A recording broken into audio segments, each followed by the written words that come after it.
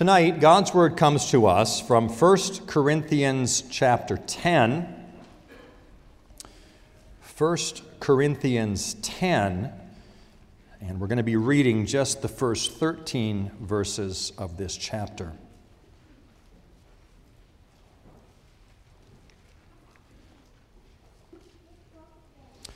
First Corinthians 10, beginning at verse 1. What we hear now is God's Word.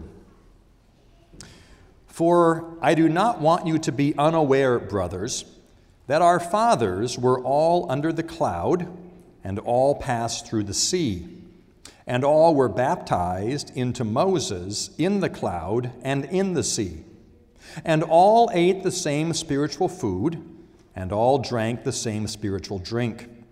For they drank from the spiritual rock that followed them, and that rock was Christ. Nevertheless, with most of them God was not pleased, for they were overthrown in the wilderness.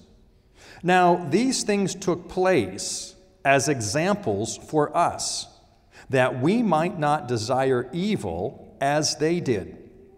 Do not be idolaters, as some of them were, as is written, the people sat down to eat and drink and rose up to play. We must not indulge in sexual immorality, as some of them did, and 23,000 fell in a single day. We must not put Christ to the test, as some of them did, and were destroyed by serpents, nor grumble, as some of them did, and were destroyed by the destroyer. Now these things happened to them as an example, but they were written down for our instruction, on whom the end of ages has come. Therefore, let anyone who thinks that he stands take heed lest he fall. No temptation has overtaken you that is not common to man. God is faithful, and he will not let you be tempted beyond your ability, but with the temptation will also provide the way of escape, that you may be able to endure it. Here we end the reading of God's holy word. Well, for those of you who are visiting with us this evening, we have been working our way through Paul's letter to the church at Corinth, and for the last couple weeks working on this section, chapters 8 and 9 and 10.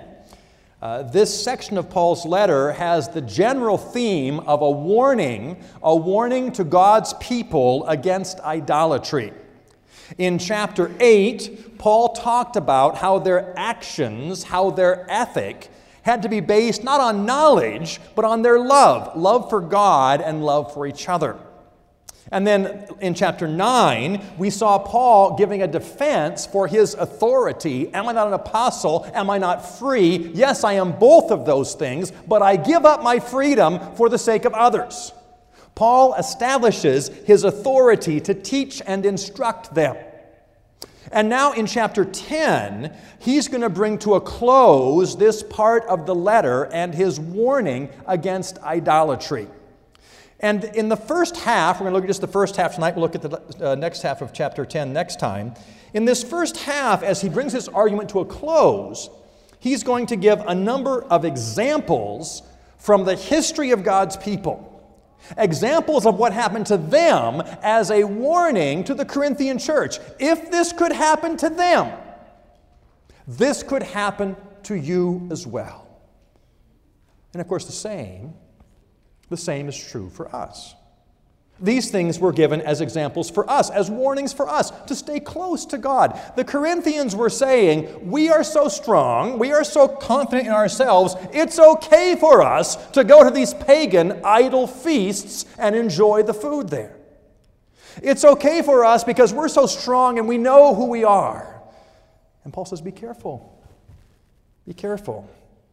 Israel thought they knew who they were too, but their relationship and their security in God was more than simply an external connection with the people of God. It would need to be an internal, ongoing devotion that would show that God continued to walk with them. And again, we ask ourselves, where do we find our security in life? Is it in our external connection to the church? Is it because our name is written on the roll of a church somewhere? Or do we find ourselves continually asking God that by His Spirit we might live in a way that is pleasing to Him? That we hear the warnings from history, heed them, and walk in the ways of God. Paul begins with a number of Old Testament examples. Verse 1, "For I do not want you to be unaware, brothers, that our fathers were all under the cloud and all passed through the sea." He's going to talk to them about the privileges that Israel had as the people of God. But notice how he begins. I want you to know that our fathers were under the cloud and passed through the sea. He's talking about Israel. But don't forget, Corinth was predominantly a Gentile church. This was a church planted by the Apostle Paul. What Paul is doing is connecting these Gentile believers with the history of God's people. These were our fathers. Paul doesn't say they were my fathers. He could say that as a Jew. No, these were our fathers, connecting them with God's people throughout the ages. And of course, we do that as well. The history of Israel is our history. We, by faith, are part of that ongoing people of God. So we read a psalm like tonight, Psalm 78, a psalm about the history of our fathers in the wilderness who would not follow after God, who were unfaithful, and God came with judgment. Those warnings were given for us. He says, I don't want you to be unaware, brothers, that our fathers were all under the cloud, all passed through the sea, and all were baptized into Moses in the cloud and in the sea. Paul says our fathers had privilege. They were baptized, they were connected with God through a sacrament. I find it so interesting how easily Paul takes the New Testament sacrament of baptism and links it with Old Testament Israel. They were baptized into Moses in the cloud, in the sea. This reference to going down into the sea and going through and coming up on the other side. Now, our Baptist brothers and sisters love to say, look, that's a picture of how we are to be baptized. We are to be immersed as Israel was. They went down into the sea, into the waters, and they came up on the other side.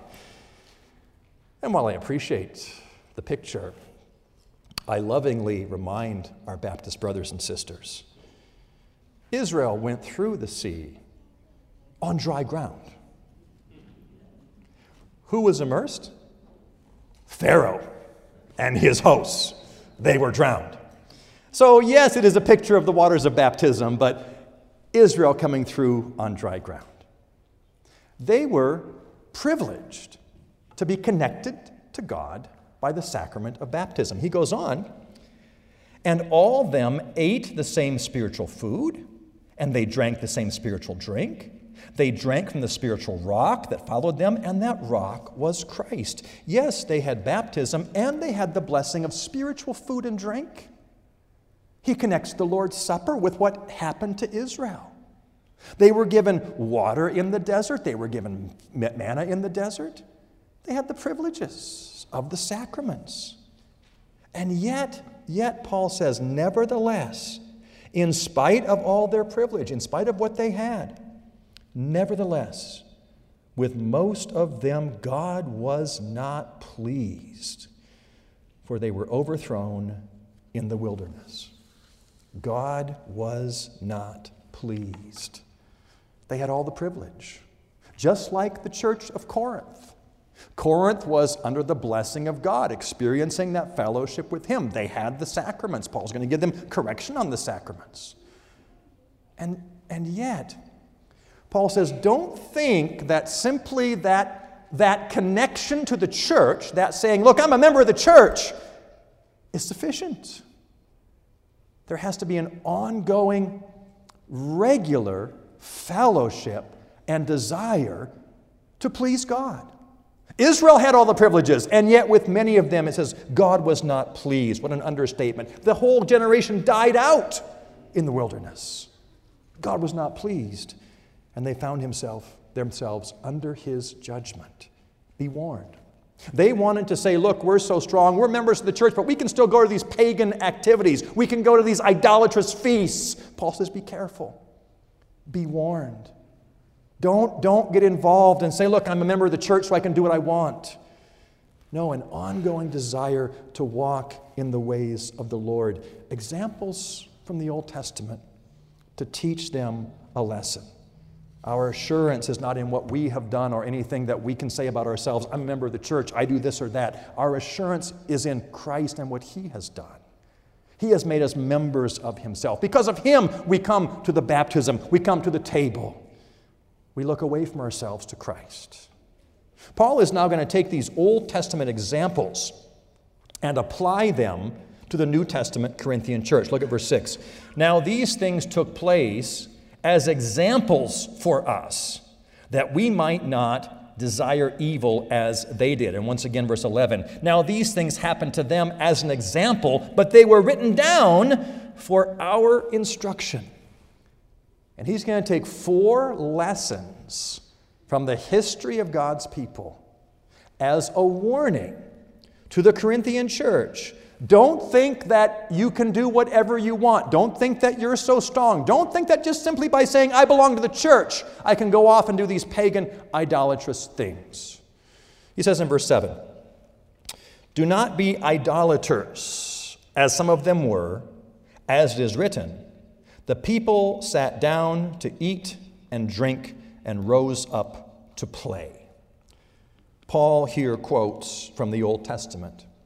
He's quoting from the story in Exodus chapter 32, the golden calf incident, kids, where Israel was going to worship a golden calf, from Exodus 32. When the people saw that Moses delayed to come down from the mountain, the people gathered themselves together to Aaron and said to him, up, let us make gods who shall go before us. As for this Moses, the man who brought us up out of the land of Egypt, we do not know what has become of him. So Aaron said to them, take off the rings of gold that are in your ears of your wives and your sons and your daughters, and bring them to me. So all the people took off the rings of gold that were in their ears and brought them to Aaron. And he received the gold from their hand and fashioned it with a graving tool and made a golden calf. And they said, these are your gods, O Israel, who brought you up out of the land of Egypt. When Aaron saw this, he built an altar before it. And Aaron made a proclamation and said, tomorrow shall be a feast to the Lord. And they rose up early the next day and offered burnt offerings and peace offerings. And the people sat down to eat and drink and rose up to play. They would reject God for the sake of a golden calf. They would refuse the glory of God, refuse to recognize him, and instead say, this is the image we're going to use of God. This calf, this beast, is going to be a substitute for the God who brought us up out of the land of Egypt. As for Moses, we don't know what's happened to him. We don't know about God himself. So we're going to make something else, something of our own design. We're going to do it our way, not God's way. The people in Corinth were saying, look, we're so strong, we have knowledge, we can go and partake of these pagan activities, these idolatrous feasts, and it'll be okay because we belong to the church. And Paul warns them. Paul warns them, be careful. Israel belonged to the people of God. And yet when they would reject him, when they would try to do things their own way, God would come in judgment. Their first lesson from history. God's ways must be followed, not their own ways. He goes on. After warning against idolatry, verse 8, we must not indulge in sexual immorality, as some of them did, and 23,000 fell in a single day. Now he makes reference to the story that we find in Numbers chapter 25. In Numbers 25, we read this. While Israel lived in Shittim, the people began to whore with the daughters of Moab. They invited the people to the sacrifices of their gods, and the people ate and bowed down to their gods. So Israel yoked himself to the Baal of Peor, and the anger of the Lord was kindled against Israel. And the Lord said to Moses, "Take all the chiefs of the people and hang them in the sun before the Lord, that the fierce anger of the Lord may turn away from Israel." And Moses said to the judges of Israel, "Each of you kill those of his men who have yoked themselves to the Baal of Peor." And behold, one of the people of Israel came and brought a Midianite woman to his family in the sight of Moses, in the sight of the whole congregation of Israel, while they were weeping at the entrance of the tent of meeting. When Phinehas, son of Eleazar, son of Aaron, the priest, saw it, he rose and left the congregation and took a spear in his hand and went after the man of Israel into the chamber and pierced both of them, the man of Israel and the woman. Thus the plague on the people of Israel was stopped, and there were over 20,000 who died that day by the plague. They would leave God's law. They would think they could do whatever they wanted. They would live lives of immorality. Paul has addressed immorality in the church already. Back in chapter 6, he talks about immorality. He's saying, don't think you can say, "Look, I belong to the church so I can live how I want." We must live according to the ways of God, walking in his paths. Paul will go on, giving us two more lessons. Verse 9, we must not put Christ to the test, as some of them did and were destroyed by serpents, nor grumble, as some of them did and were destroyed by the destroyer.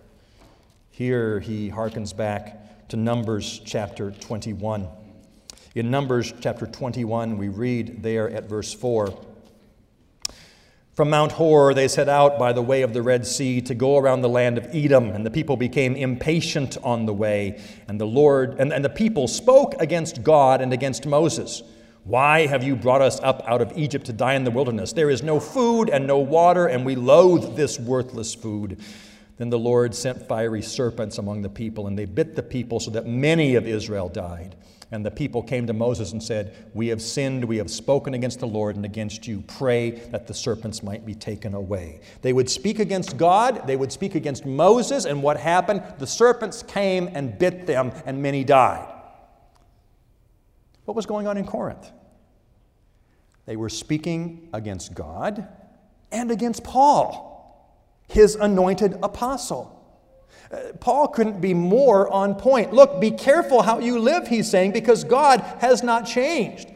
God is still a God who will not allow us to reject him or to reject his appointed servant. Don't be like they were, Paul says. He says, don't grumble. I won't look at the text tonight. Maybe make a note to yourself. Numbers 14 is a text about the people grumbling against God again and again and again. They didn't like the way God was doing things. They wanted to do it their own way. And many were found under God's judgment. Paul applies these Old Testament stories to the New Testament church. Do not be as they were. Do not do as they did. And that same warning that comes to Corinth comes to us as well. We are not beyond them. We have the same tendency to say, look, I belong to the church. Look, I know I'm a Christian. I can live how I want.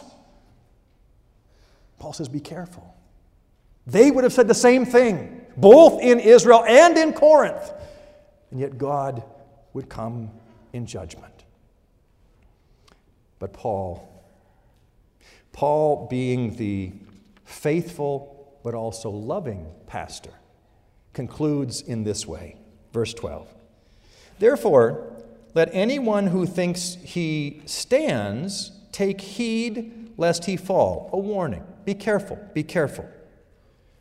No temptation has overtaken you that is not common to man. God is faithful, and he will not let you be tempted beyond your ability. But with the temptation, he will also provide the way of escape, that you may be able to endure it. Paul comes with this instruction: flee idolatry. Don't go to those feasts. Don't go to those sacrifices and those temples. And you can imagine the people in Corinth who had been doing that, now coming under the conviction of God's word. What about us? Are we lost? We were those who did partake of the pagan feast. Do we have any hope now? Paul gives this loving encouragement. Don't forget, he says, no temptation has overtaken you that is not common to man. Throughout history, men and women, boys and girls have been tempted and have fallen into sin. But he says, God is faithful. He will not let you be tempted beyond your ability, but with temptation, he will also provide a way of escape that you may be able to endure it. Now, God does that in one of two ways.